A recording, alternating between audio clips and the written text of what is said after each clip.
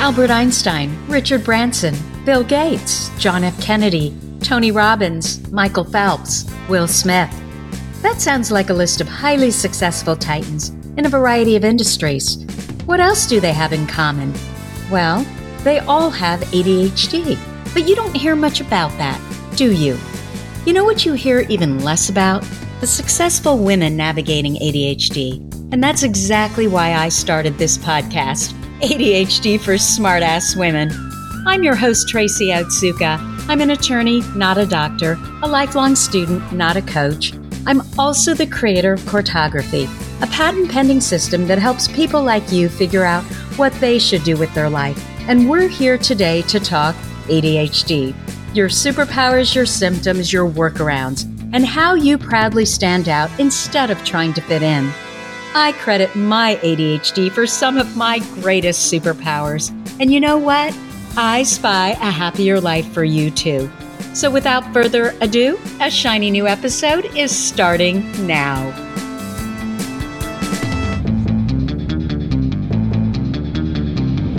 Hello, I am Tracy Otsuka, and I wanted to welcome you to episode 65 of ADHD for Smartass Women. In this episode, I am going to introduce you to Jamie Fisher. Jamie lives in Connecticut, where she was told approximately 1 billion times that she had her hands full while raising 4 kids as a stay-at-home mom. Even so, Jamie, a TV game show winner, recently transitioned back into the workforce while fostering a newborn. With over 100,000 hours of parenting experience, Jamie is a strong advocate for both moms and babies. She runs a Facebook site called Hey New Mama and is in the process of interviewing moms and postpartum experts for her book on optimal care and feeding of new moms. Jamie also has ADHD. And Jamie, don't some of your kids have it too? Yes, they do. My son, Shepherd, who has not been formally diagnosed, but I was just in the process of pursuing that right before everything got shut down. But he does, I suspect, as well. Well, welcome. Thank you. I'm so glad to be talking with you. And I am so glad to be talking with you. So I just want to tell our audience that with everything going on with coronavirus, I was seeing a lot of women, both in and outside of our Facebook group, ADHD for Smartass Women, who were panicking. And somehow I just knew that you'd be able to offer some workarounds for these moms. Still, I have to admit that the fact that you have 4 of your own kids and now a newborn that you're fostering, I didn't know quite what possessed me to even ask, but then I was so delighted when you responded, and I loved what you told me. What you told me was, I don't have all the answers, but I have a process that I go through. Did I get that right? That's right. Yes. Okay. As far as just kind of bringing some semblance of sanity to what's going on for all of these parents who have ADHD kids and frankly, who don't have ADHD kids, who now are finding that they're homeschooling their kids at home. So I'm wondering, how are you doing with all this? Oh my goodness. Well, as we were just speaking about right for this interview, my emotions and my state of being have ranged from like hope and elation to depression, sometimes in the same day and in the same hour. It swung back and forth quite a bit. It's been an experience. But I feel like this is our 3rd week of homeschooling here in Connecticut. We're starting our 3rd week, and I think we're starting to find some sense of groove. I hope. That's what it feels like anyway. Wonderful. Okay. So before we go into what I really want to talk to you about, I'd love your readers to be able to connect with you. So can we talk a little bit about ADHD first? Absolutely. Wonderful. So can you talk a little bit about when you were diagnosed, that whole kind of the beginning thing? So I, like so many people with ADHD, as a young girl growing up through public school, felt a lot of the same feelings other people feel. I don't fit in. I'm stupid. Oh my gosh, I'm not getting this. Everybody else gets it but me. And I really remember constantly feeling there was like an instruction book that everyone else got, and somehow I missed the day when they handed it out.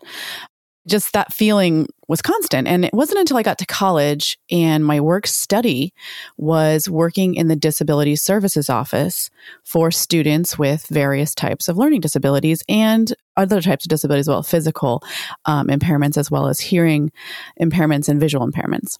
And I was working in that office very closely with the director to help give students different types of accommodations. And we offered people note takers and we offered people longer test times and we offered all kinds of things, but those were namely some of the big things we offered for people with ADHD. And it's so funny because as I was scheduling, I was in charge of scheduling the note takers and I was in charge of scheduling communication to professors to help students arrange longer test times. I told my boss, who I developed a wonderful relationship with, I said, "Hey, I think I would do better with longer test times. That's my number one problem. I get all the answers right, but oftentimes I don't finish the test. It just takes me longer, or I have a hard time focusing, or I named some things." And he looked at me and he's like, "Have you ever been tested for ADHD?"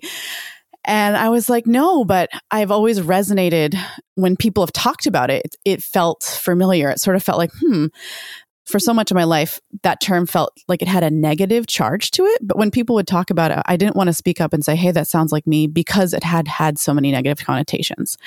But nevertheless, at the same time, I did feel like it resonated with me, like it called to me. So he sat me down and did some of he at that time had a PhD in counseling and psychology. It was licensed to do this kind of testing. And so he did it with me. And it was such a blessing because I didn't have to seek it out. And definitively, he was like, yeah, you have ADHD. And he probably knew before you even took the test, right? If you had been working for him. Yes. And so that's how I began this journey, recognizing and then it was a huge blessing because I realized within a university setting, all the things that are offered to people, just real simple things, nothing, I'm still doing the work of a university student. And so is everyone else who has accommodations, but you're just allowed to work with some ways that your brain really needs to get through these things. So that was a blessing. And that's my story about how that happened.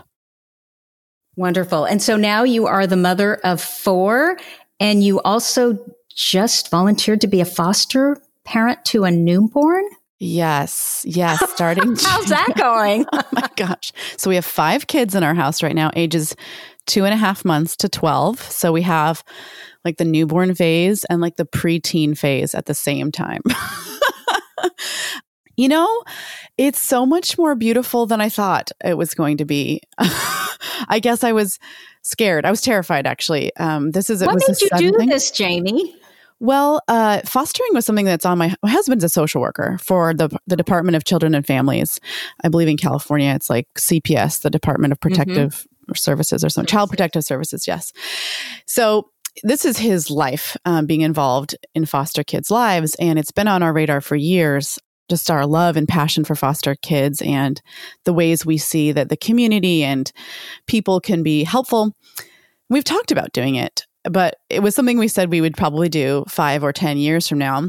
It's a bit of a long story, but the short version is this little girl that we currently are fostering has an older sister who was adopted by one of my dearest friends. And when this baby was born, it wasn't able to stay with its mom. And so the first person they called was my dear friend and said, you have the biological sister. Would you like to take another child? And she's currently a single mom. She is working part-time and she is a full-time graduate student. And she had a bit of a breakdown. She said, "I don't think I can take a baby right now." But on the other hand, she was like, "I would love to adopt this little girl and have my daughter have a sister." So in the span of 4 days, we made the decision that we would step in and foster her in this interim while my friend's able to finish graduate school.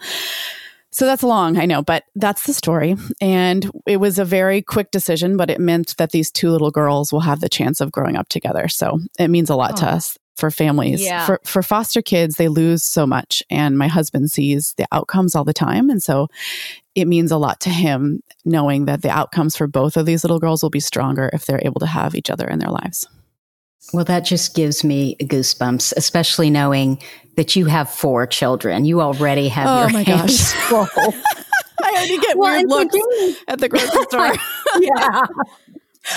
I think there's this sense that ADHD women don't make good mothers. And I personally think that is total garbage because we tend to be so creative. We're spontaneous. We're fun. I think when we struggle, it's when we don't have the support from our spouses or whomever. And somehow there's this sense that raising children, taking care of the home, taking care of all the finances, I don't know, taking care of everything related to our kids' education, taking care of the family calendar, that somehow that's women's work, which it isn't, right? I mean, what do they say? It takes a village. And yes. I think that handling all of this is a challenge for any brain. But you put all of that up against an ADHD brain, no wonder there are women out there, moms out there who think that, oh my God, I suck at this. And I think you are the perfect example of someone with 4 kids, you have ADHD, and you are a kick-ass mom. I mean, you love what you're doing, right? Oh, I absolutely do. I really love it. And I mean, despite myself, my kids are turning out amazing. I don't know if it's me, but they amaze me every day. And yeah, I'm pleasantly surprised that this has been such a amazing and beautiful. And of course, motherhood at times is gut wrenching and, brings you to all the most extremes of all of your emotions. But yeah, my kids are amazing. And being a mom is my greatest accomplishment by far. Well, and again, so the ADHD brain is a brain of interest. So if we have extreme interest in something, if we're having fun doing it, if we're passionate about it, I don't know how we could be anything but fabulous at it. Absolutely. And I think there might be I don't know that motherhood is necessarily instinctual. I think some of the propaganda, especially for new mothers, that like, oh my gosh, I saw my baby and it was love at first sight. I know.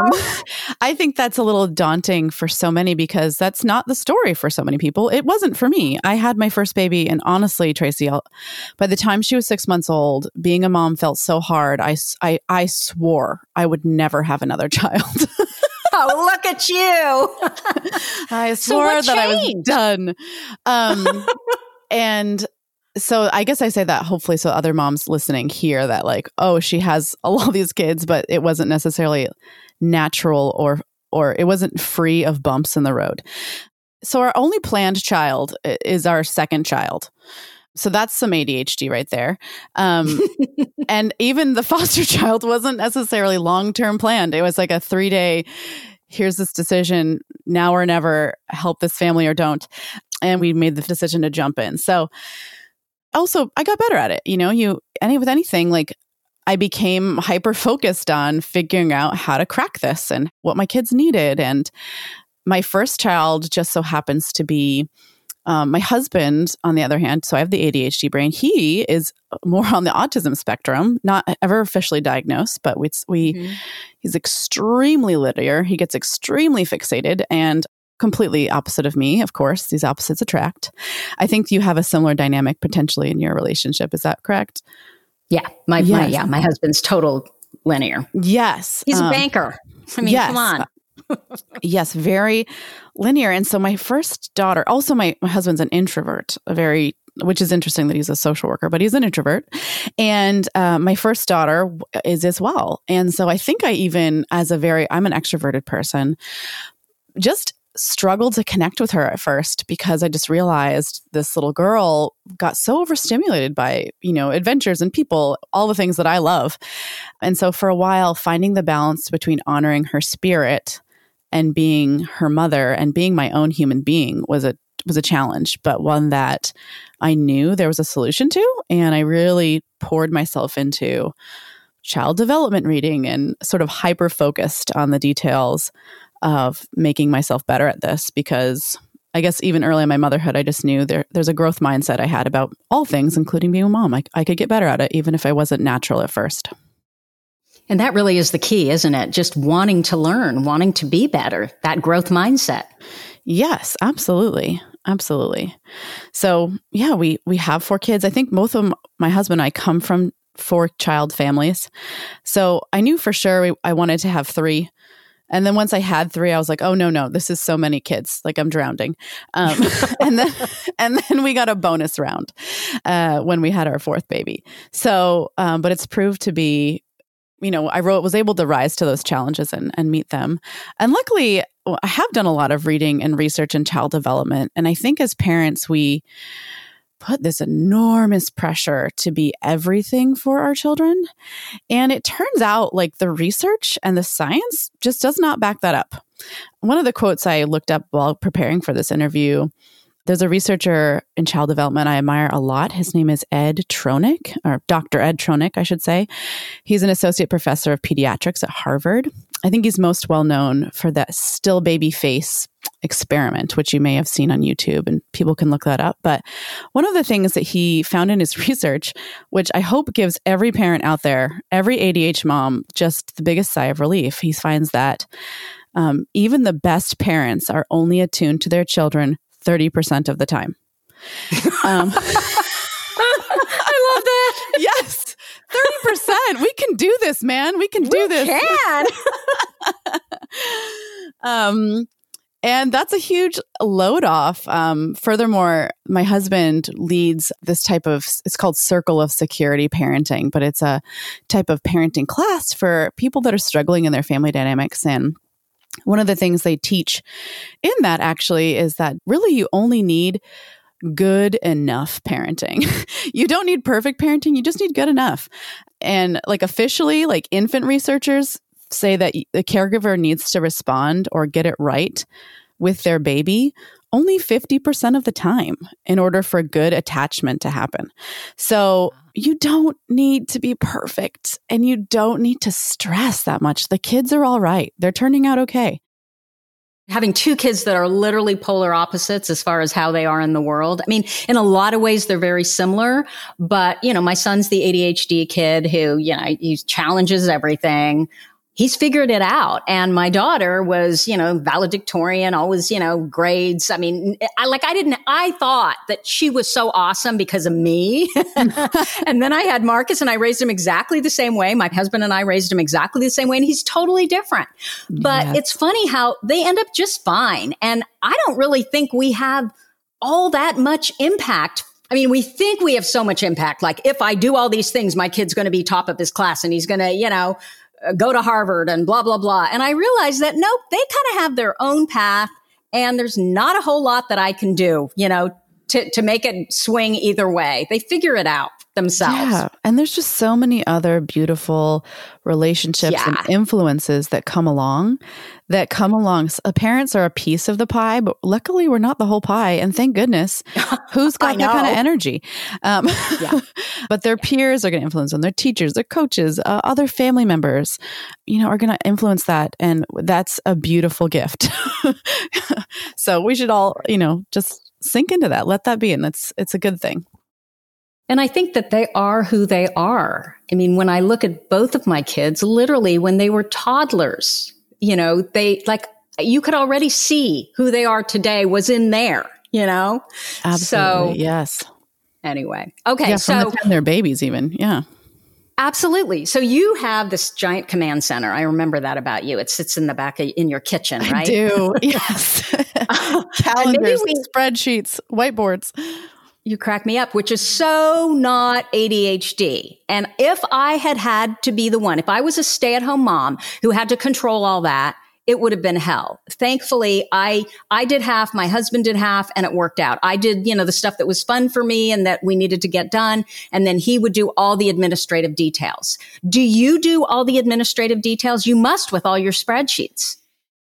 We work together on a lot of this. Okay. So I would say, yeah, we definitely work in the realms of strengths and weaknesses. So like calendars and dates and times, they're not my friend all the way, although I've had to make them my friend because apparently that is the way the world works. On the other hand, my husband loves a good spreadsheet and it's like his love language, really. I think spreadsheets are. and paperwork, like you said, the administrative details. So let's see. I mean, I do, of course, out of necessity, I guess I've trained myself into like calendars and stuff, but he helped. I think the last couple of years, we really had to develop a system where the family had like a visual calendar, because let's say my 12-year-old has a phone. So now she has access to like the family, like Google Calendar. So a digital version. So that's what you use? Google Calendar for everything? I use it more and more. I believe it or not, I would love to come up with an ADHD calendar because I have like an idea and I've been sketching it out for what I want this to look like. But so far, yes, I do use Google Calendars. Okay. And then our other kids are younger and they don't necessarily engage with a calendar digitally. So we do have a giant calendar on the wall that's just like a peel and stick. That's the command. Decal. You call it Command Central? Yes. It's like a giant decal. We ordered it on Amazon. It's like 3 feet big. It's huge. But then you can see like every kid has a different color and you can see what activity is happening when. And we actually have like a family meeting every Sunday night and we go over like, here's the strategy for the week, or here's, all the places we have to be, or the appointments, or dad's working late, or mom's traveling, or whatever's happening. We're able to go over that at that time. And who set that up? Did your husband set that up or did you set that up? Well, that was a joint effort. We recognized, I think it's in his strength. Like he's the one that, let's see, probably every couple of weeks he updates it because it is like a whiteboard calendar. You do have to like write the dates in. So he maintains it. But the initial system is something we kind of came up together because we just realized, holy cow, there's a lot happening here and it will not. We had a smaller, paper calendar you get from Walmart or whatever, but we recognized with all these kids now, as they got older, joining their own activities, having their own friend birthday parties, all these things. And with me working more, like we just needed to know, okay, what are the details? And we need to have that visually accessible for all the people. And so will your kids go to that calendar and add things in, or is it just your husband who does that? Yes. No, our older children, my 3 older children will do that, especially when it comes to things that we need to be aware of, like field trips, for instance. Like on a field trip day, they may need money or like a lunch, like a special lunch. And I will forget that unless it's on the calendar. So they're in charge. I'm like, look, if you get the field trip slip, I'll sign the slip, but I want you to go put it on the calendar. Which I would say has like an 80% success rate, because I have a 9, 10, and 12-year-old. So between the 3 of them, periodically something gets forgotten. But for the most part, it's been a really great thing that they can reach it and then take responsibility for scheduling their lives, because absolutely, ultimately there are 4 of them. And I tell them all the time, like, look, I'm going to do my very best for you, but here's my limitations and I'm going to need you to step up and also help if this matters to you. And they do. Okay, so how are you handling the coronavirus quarantining as far as all the kids there, homeschooling, blah, blah, blah? Do you have any advice for us? Yeah, I would love to talk about that. So I think the very first week, so I live just 2 hours from New York City, and New York City is a bit of an epicenter for this. So immediately, in the neighboring state of Connecticut, we went into like lockdown very shortly after New York City became a problem area. So we've been in this just a tiny bit longer than I think other parts of the country. And I would say in the first week, my kids were home from school. My husband was needing to work from home, as was I. And one of the positions I was working in got cut because just is only an in-person job. You can't do it remotely. Mm-hmm. And so I think we were all in a bit of shock, honestly, because you would think that we would be more productive. We've got all this time, like, voice lessons and play practice and soccer, all those things were canceled. But yet we look back on that week, and my husband and I, at the end of that week, not only were we exhausted, but we just realized our house was a mess. And like, I don't think the kids learned anything. Like they were having a field day. We were like, what have we accomplished? And I was doing a little bit of reading and found that like shock and sort of paralyzation and exhaustion are all forms of a trauma response. And it was so good for me to hear that. And I hope your listeners hear that, because that is totally normal. And we're all going to need to go through phases. There will be phases. Something that's been helpful too a little bit is there are blogs in China. People in China have written about their experience, and they'll sort of say, like, yes, the first 2 weeks I was in shock and denial, and the second 2 weeks I began to accept, and the weeks 3 and 4 I became productive, or whatever. They have a progression. So our progression was definitely exhaustion, learning new things, learning all the things my kids needed to be to connect to distance learning with our school system. It was a huge learning curve. My husband needing to learn all the things he needed to do to connect to his clients as a social worker and to community partners.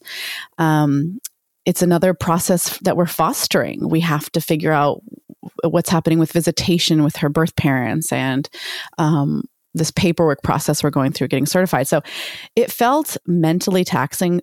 Whenever you're learning something new, I hope we can have grace for ourselves and recognize, whoa, like all of this new stuff, just because things have been canceled doesn't mean that we're not going to be exhausted.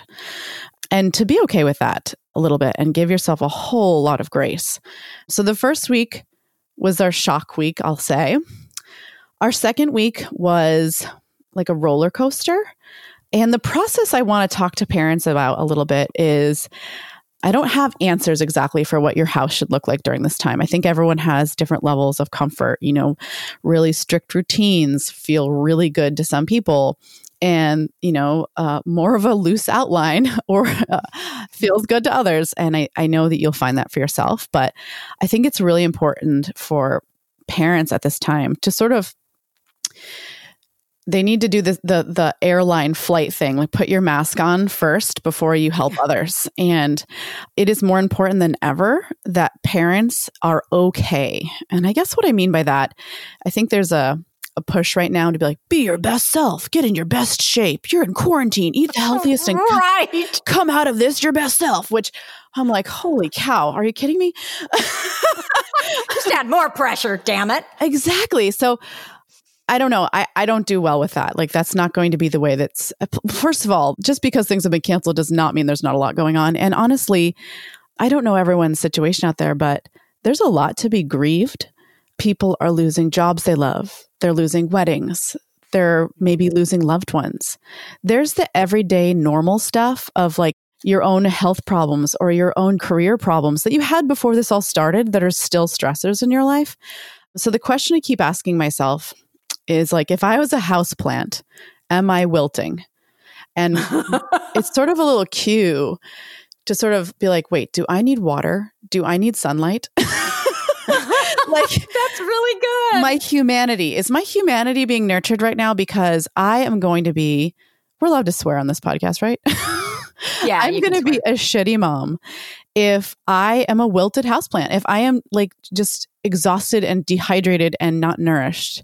And this isn't a push to be like, eat the right thing so you come out looking your beach, body or your, swimsuit best. Like that's not it at all. I just hope that your patience level, your mental clarity, all those things are going to be so much better if you're able to just be nourished and hydrated and make sure you're doing things like getting outside. I mean, that helps your stress level so much, and it's going to help you parent better and parent with more clarity and form a plan for you and your family that works. So that's the first step, I'd say, in this sort of like idea of finding a process is take care of you, your partner as well. Like kind of if you have a partner, the two of you make that plan that you guys are okay. If you're a houseplant, are you thriving?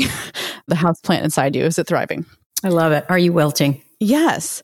The next thing I would just say is along that idea of people are coming up. I think you've probably seen them on Facebook. Like, here's a schedule for your family.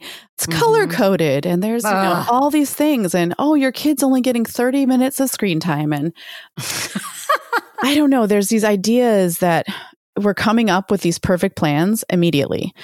And I know for sure in our first week, we did not know what a good plan would look like for us. And even the second week during our family meeting with our children, we said, hey, here's a little bit of a system we're going to try out this week.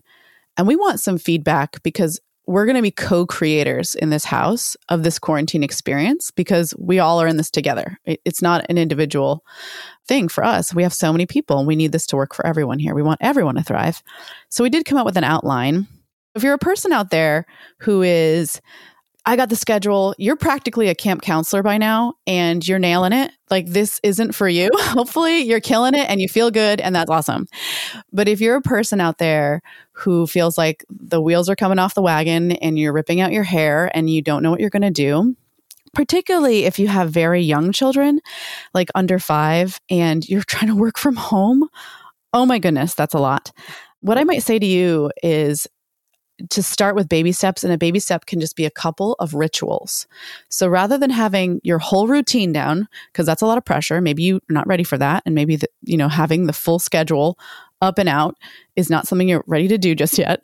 Just finding a couple of rituals that are touchstones in your day for you and your child to connect, and also just to have a moment. And this can be really simple, whether that's like the same song you sing at breakfast or a little dance break in the afternoon or whatever you love. Like, I had a friend who lost her husband quite suddenly and was finding herself in a position where she was back in graduate school full-time while raising 3 kids by herself.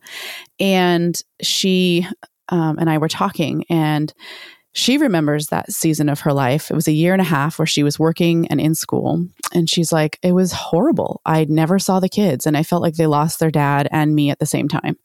And I would go to work, and then I'd come home and I'd have to lock myself in my room and do schoolwork until I went to bed. And her kids were a little bit older. I think they were like 9, 11, and 13, which is still pretty young. But she said she would tell them, like, look, I know I'm home, but I can't have any disruptions right now. I need to finish my schoolwork, But she created this little routine with them in the afternoon, which she would do tea time, and she would brew a pot of tea and have fresh cookies. And she would stop for 20 minutes a day and just pour them each a cup of tea and have tea and cookies and chat. And she tells me, she's like, do you know that they look back on that time in our lives and they're like, Mom, remember that awesome time when we used to do tea time every day? And she says, like, I'll look at them and I'll say, yeah, we did tea time because I literally wasn't spending any time with you. And they'll say, oh, I don't remember. I just played a lot of Legos, but I just loved having tea time with you. I think we sometimes put this pressure on us to have something grand, which is the thing that'll make the difference. But oftentimes it doesn't have to be grand. It can be small, and it can be just a moment. It doesn't have to be a production. And so her kids don't remember that she was busy and stressed out. They just remember that she always took time every day for tea with them. And that's what I think we need to just kind of hold that in our hearts. That's what our kids are going to remember, that we showed up or took moments. And if we're taking care of the houseplant inside of us, hopefully we will have the patience and the mental wherewithal to have those slow down moments. And when we do make those moments, even if they're short, even if they're small, we'll be able to be present. Well, and this is the thing, Jamie. I'm sure there are a lot of kids who don't even get 20 minutes a day, of uninterrupted time where it's all about them. Yeah. Yeah. You can make small things very special. And that's all kids want. They just want to be seen, and they just want to know you're really there. So those would be my 2 things. Like, if you're not a person that can quite find, the play-by-play routine, hour-by-hour schedule, and that overwhelms you, that's okay. Especially for us ADHD people, sometimes we're not ready to have that vision, but we can just find a ritual or even 2 in the day, which help us connect to ourselves and our kids. And that can make all the difference. It doesn't have to be complicated. What I've noticed too, and I think this is kind of in keeping with what you're saying, just stop beating yourself up about it, just kind of release the pressure in the tea kettle, is that what I've noticed with the teachers too, is that they've really backed off. I mean, my daughter's in college and she's a senior, and her professors have all basically told her, look, we're just going to give you guys an A, because what you're going through right now, this is just, it's so important and it's so impactful, and we want you to have good mental health, and we're going to convene together. And what they do is they've taken their learning and they've extended it out to how they're doing personally, and what this means for their future. And they've really tried to decrease the level of anxiety by doing everything that they can do that would make these kids feel better. And I noticed for my son, who's a senior in high school, I thought he would hate this because, again, he's got ADHD, and where's the structure? He is in seventh heaven. All his friends are so upset because proms got canceled and the senior trip got canceled, and, they're not sure about graduation. And he's like, you know what? I don't even care. What I love is the fact that I can get up at 7 a.m. I can get my homework done. So by, usually 11 o'clock, I'm all done. I'm learning Tai Chi. I'm learning German. I mean, he's like, Mom, there is so much in this world to learn, and I have time to do it now.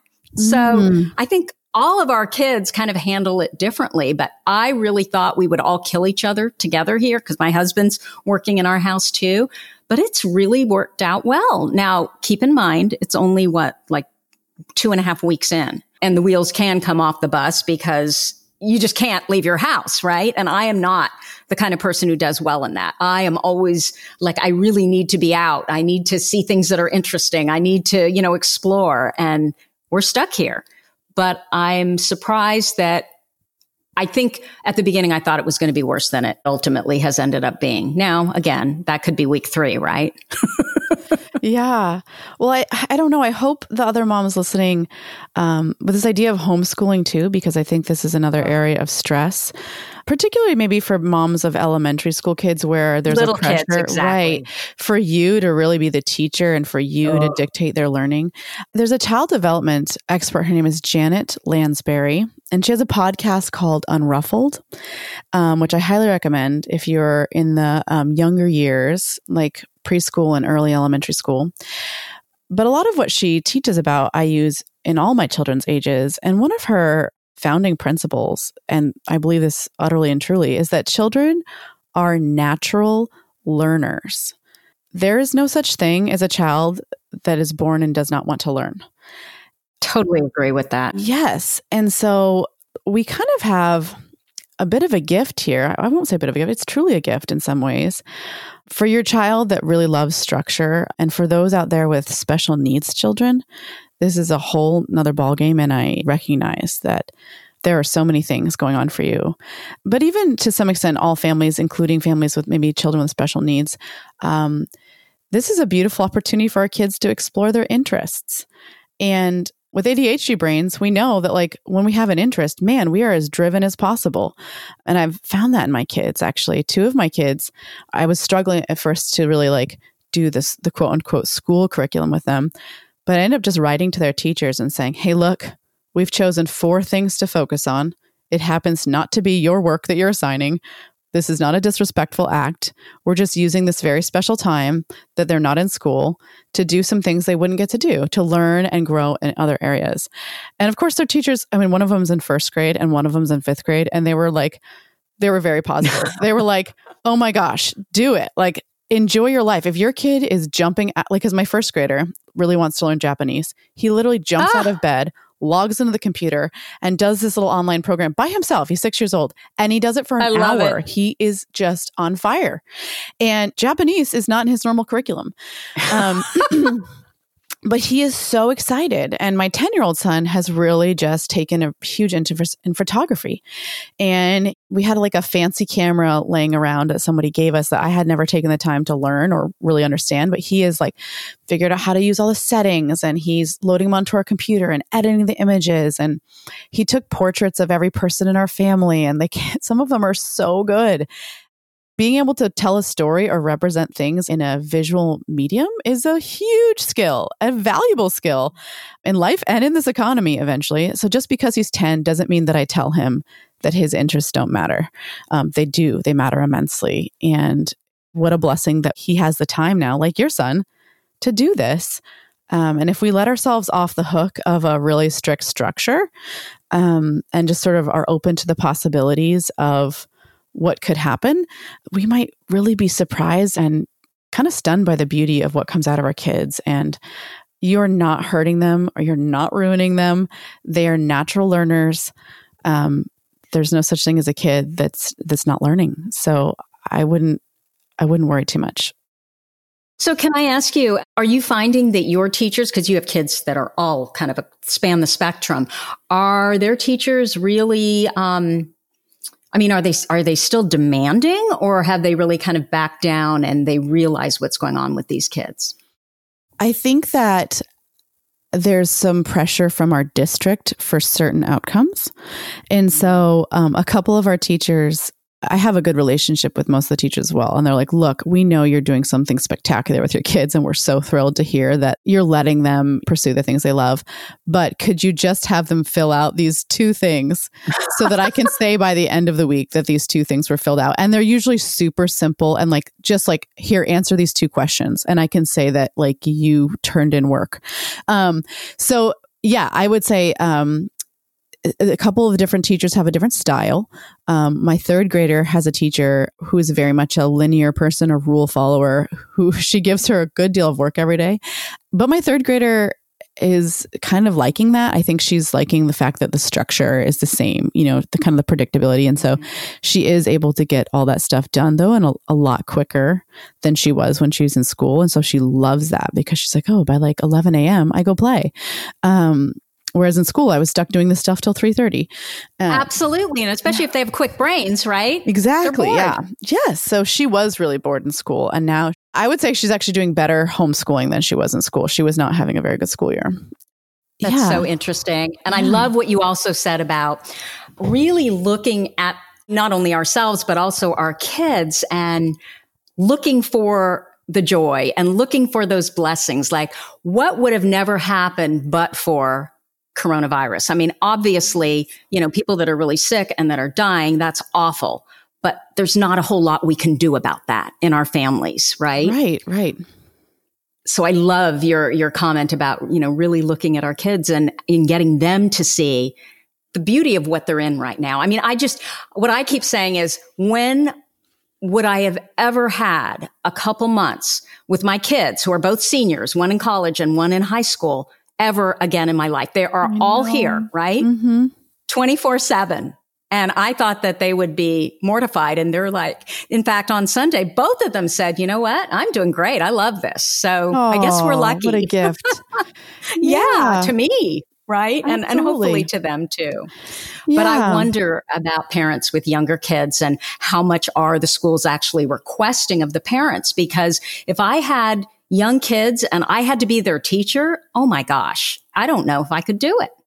Yeah. So I've homeschooled my kids outside of this coronavirus. I've had a couple of stints of homeschooling my kids for various reasons at different times. And I think that there is an idea. So back when I was homeschooling, I would, talk to some of my typical parents, the parents in public school or private school, and what did you guys do with your homeschooler today? And at the time, my daughter was in 3rd grade and she just really loved reading. So I encouraged her. I was like, find out more about the publishing industry. We live really close to New York City. We might even be able to take a tour or meet a publisher or, meet an editor or whatever.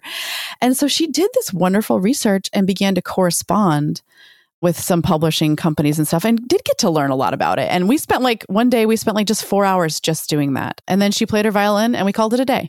And so when I told them that one of our days looked like that, they're like, oh, aren't you so worried about her?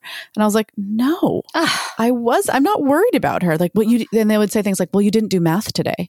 And I was like, okay, well, and this is, I think, the ideas we have about how children learn.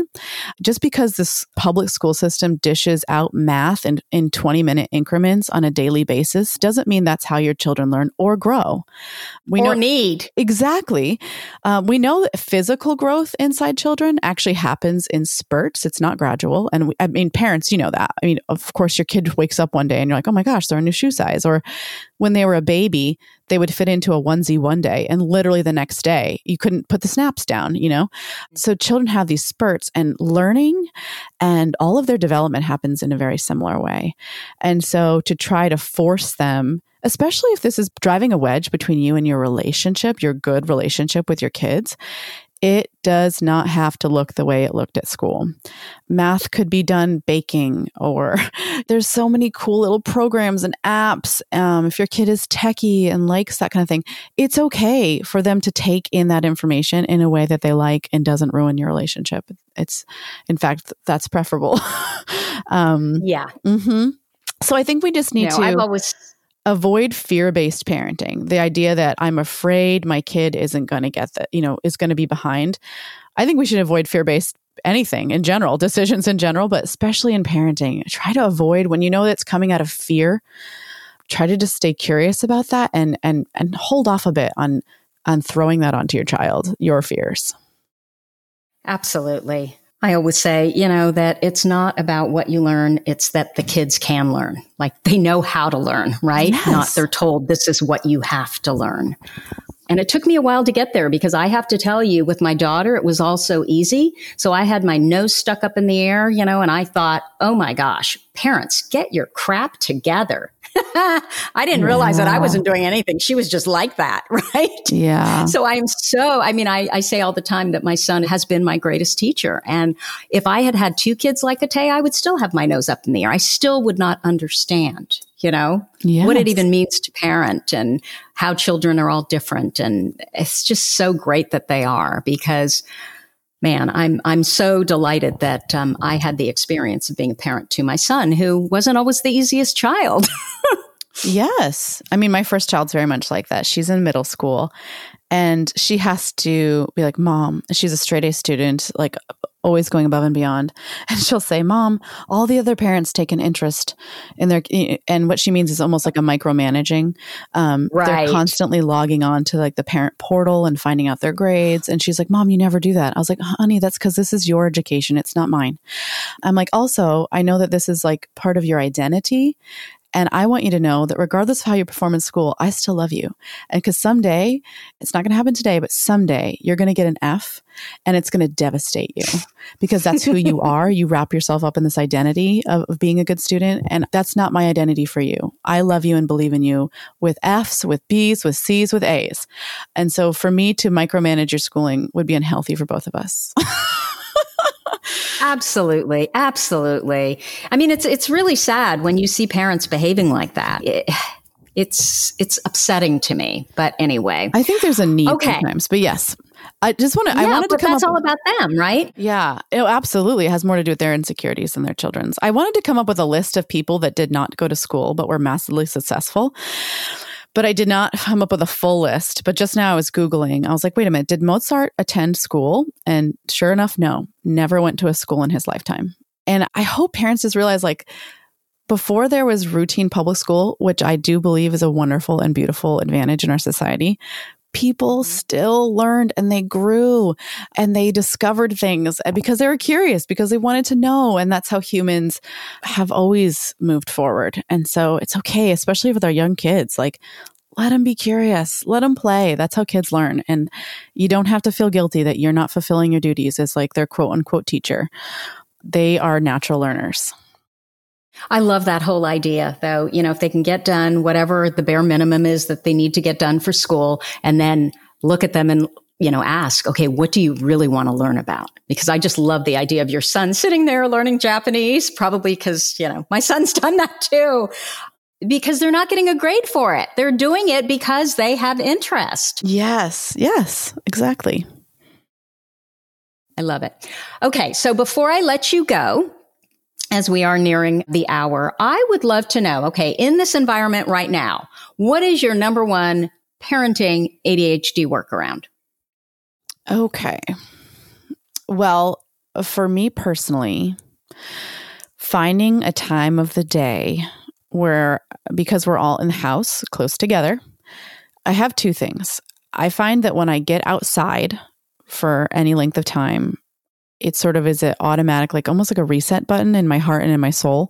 If I was agitated, I feel better. If I was tired, I feel more awake. It just is a help to me. So I'm making sure to get outside for something every day, even if it's just a walk with my dog or sitting on a porch reading a book. I'm outdoors, which is a big deal here in the Connecticut because it snowed last week here.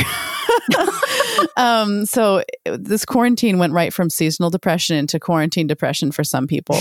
And that goes for a lot of people who are in northern areas. You were already cooped up a lot in the winter, and then people are sort of extending that feeling of being cooped up. But I'm working hard to get outside. And the other thing I'm doing is that at least once a day, I'm doing something just for joy. No other reason. It's not for my job. It's not for my husband. It's not for my kids. It is just because I love it. Can you give me an example? Yeah, absolutely. So this morning I got up and early, and it happened to be I did a workout because I just also find with my ADHD brain that if I'm able to sweat a little and move my body, there's just much more clarity in my day. So that was one thing I did. But other things involve, I really love to dance. And so I'll go on YouTube and like find a choreographer who's teaching their routine and like dance for 20 minutes. You know, nothing's going to happen. I didn't grow up taking dance classes. It's just something I happen to love as an adult. So I'm trying to do one thing every day that is just purely for joy. And my kids may participate with me, but it's not for them. It's because I love it. Yeah. So those are my two things. Love it. Mm-hmm.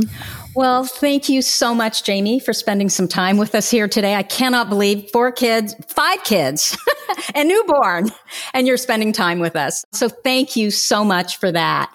Now, where can people find you if they want to know more about you and what you do? So I'm on Facebook and Instagram. So my name is Jamie Fisher on Facebook. On Instagram, my handle is Hey Jamie Fish.